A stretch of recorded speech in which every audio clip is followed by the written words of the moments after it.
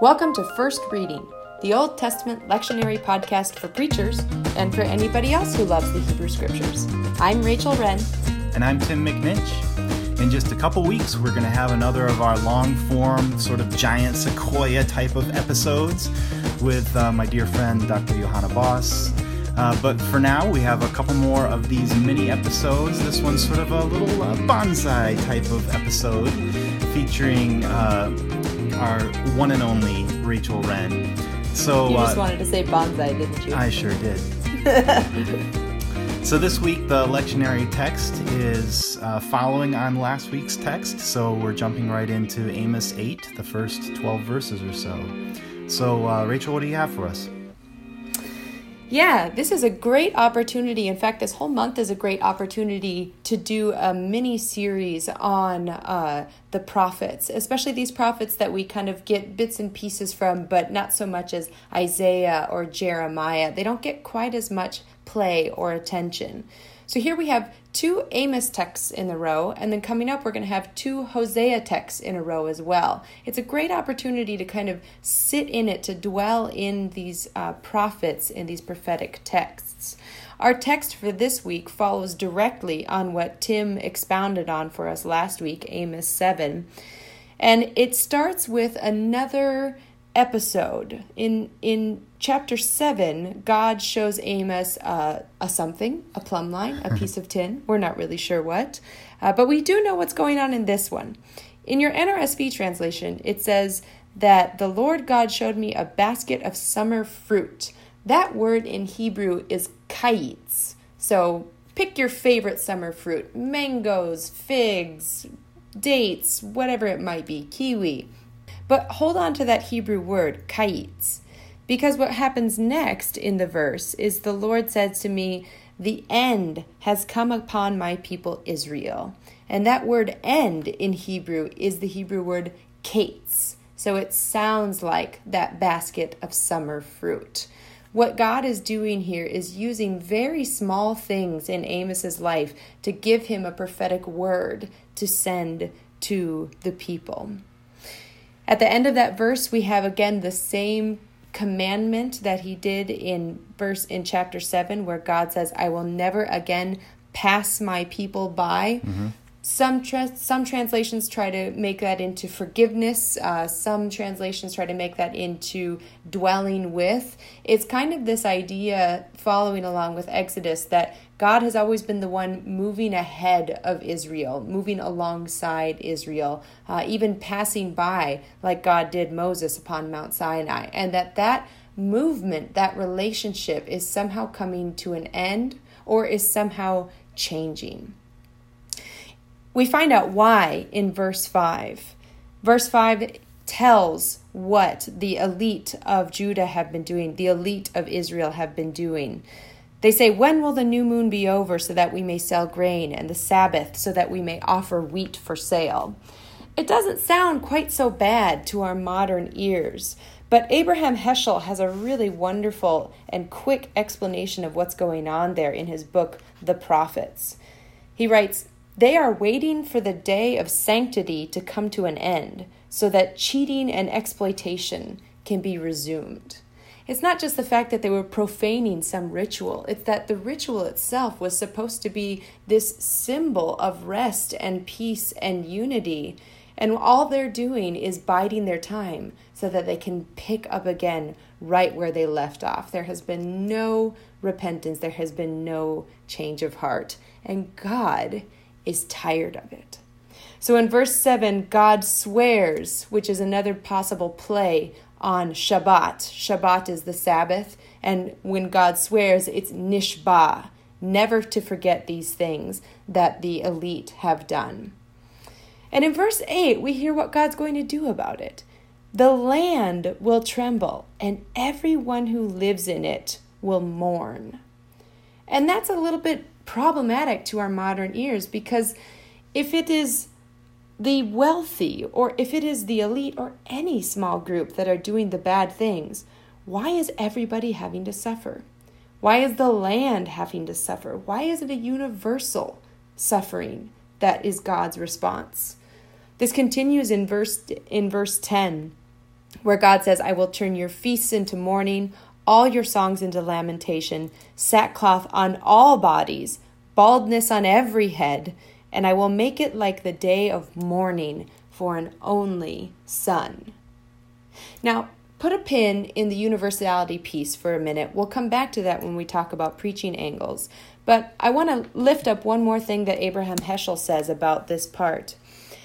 He says that there was a belief in the coming of a day of the Lord, when God would triumph over all his enemies and establish his rule in the world. But in the eyes of most people, that belief meant salvation for Israel, regardless of conduct. What's happening here is not God throwing a petty fit because God's chosen people are not acting the way he wants them to. What's happening here is that God is saying, no. Good behavior, righteous behavior, moral behavior is required of everyone, Israel, including you, and that your conduct does have consequences. This is pointing the finger directly at Israel when Israel thought it could hide behind its status as a chosen people. Now in verses 11 to 12, the tone starts to change a little bit. It sounds a little bit less like universal disaster and maybe a little more like a metaphor. The time is surely coming, says the Lord God, when I will send a famine on the land, but not for bread, not for thirst, but for the word of the Lord. And the image continues with people wandering about seeking the word of the Lord. So again, for our modern sensibilities, it feels like it starts to get a little better towards the end. Well, maybe we can metaphorize the suffering a bit. But we're still left with this odd feeling of God bringing disaster upon the earth because of the very bad behavior of a very few people. So what do you do with this text? A couple different preaching angles. First of all, if you want to avoid the whole universal suffering piece, focus in on the fruit. It's a really beautiful image in its simplicity. God is using a basket of summer fruit to give a message to Amos. It reminds me a little bit of the writings of Frederick Buechner, the Episcopal priest and theologian and writer who once found God in the clacking of sticks against each other. There are small places in people's lives where God shows up in a big way. And that could be a really fruitful sermon. Forgive the pun. I apologize. I did not even mean to do that, but it came out of my mouth. So, the second thing you could do is focus in on those wicked and their actions, because it's easy, I think, to separate ourselves from that. Well, I'm not trying to buy anybody for the cost of a sandal. I'm not trying to use crooked scales, whatever that might be, and buying poor people for silver. So that's really bad, people. That's not me. I think that's doing a disservice to what this text is trying to say. There are things that everyone uses in their lives as a substitution for a strong moral compass rooted in God. And we convince ourselves that it's okay, because that's how the world works. Politics, economics, even things like sobriety or health of relationships. How do we twist things? How do we cut corners? How do we convince ourselves that what we're doing is for the benefit and not really to the detriment of our spiritual lives? That's a sermon that everybody would need to hear as well. The last thing I would suggest, which bizarre as it may sound, would be to preach that universal suffering theology. Now, stay with me here for a minute. It can seem at first glance like there's a tendency in the prophets, in the Hebrew Bible for that matter, to sweep away everything and everyone together with one movement of the divine arm.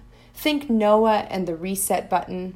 Think Sodom and Gomorrah. Think here in Amos as all the earth trembles and every inhabitant mourns.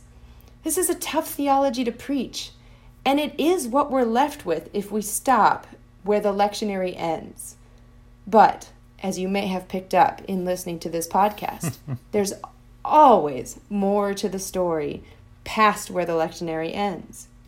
If you read Amos all the way through to the very last chapter, you finally get to the whole point of what God is up to in this. In Amos 9, verses 9 to 15, God says The plan is to shake Israel among all the nations as one shakes a sieve, so that all the sinners shall be gone, but that not a pebble shall fall to the ground somehow. And the promise is that on that day, once this purification, once this shaking has taken place, God's plan, God's intent all along is to rebuild the house of David, to raise it up, to even let the creation itself drip with abundance, to plant God's chosen people so that they shall never be plucked up. What God is getting to in this, what God is always pushing us to, is new birth, new life, buildings rebuilt on rock, not on sand. When people from different walks of life will come together in unity and creation itself drips abundance. It's a tough theology to get through, but when you get to the end, it's worth it. I thought you might take us past the lectionary on that one. Surprise, surprise. Well, Rachel, thanks for those insights. And to those of you who are listening, check out our past episodes on the website, firstreadingpodcast.com. Don't forget to subscribe to the podcast in all the various sundry ways that you can do that, including iTunes and whatnot. Next week, we'll be starting a 2-week series on Hosea, and the second of those will be our guest expert, Dr. Johanna Boss. So be sure to tune in for those. Until next time, I'm Rachel Wren. And I'm Tim McNinch. Thanks for listening.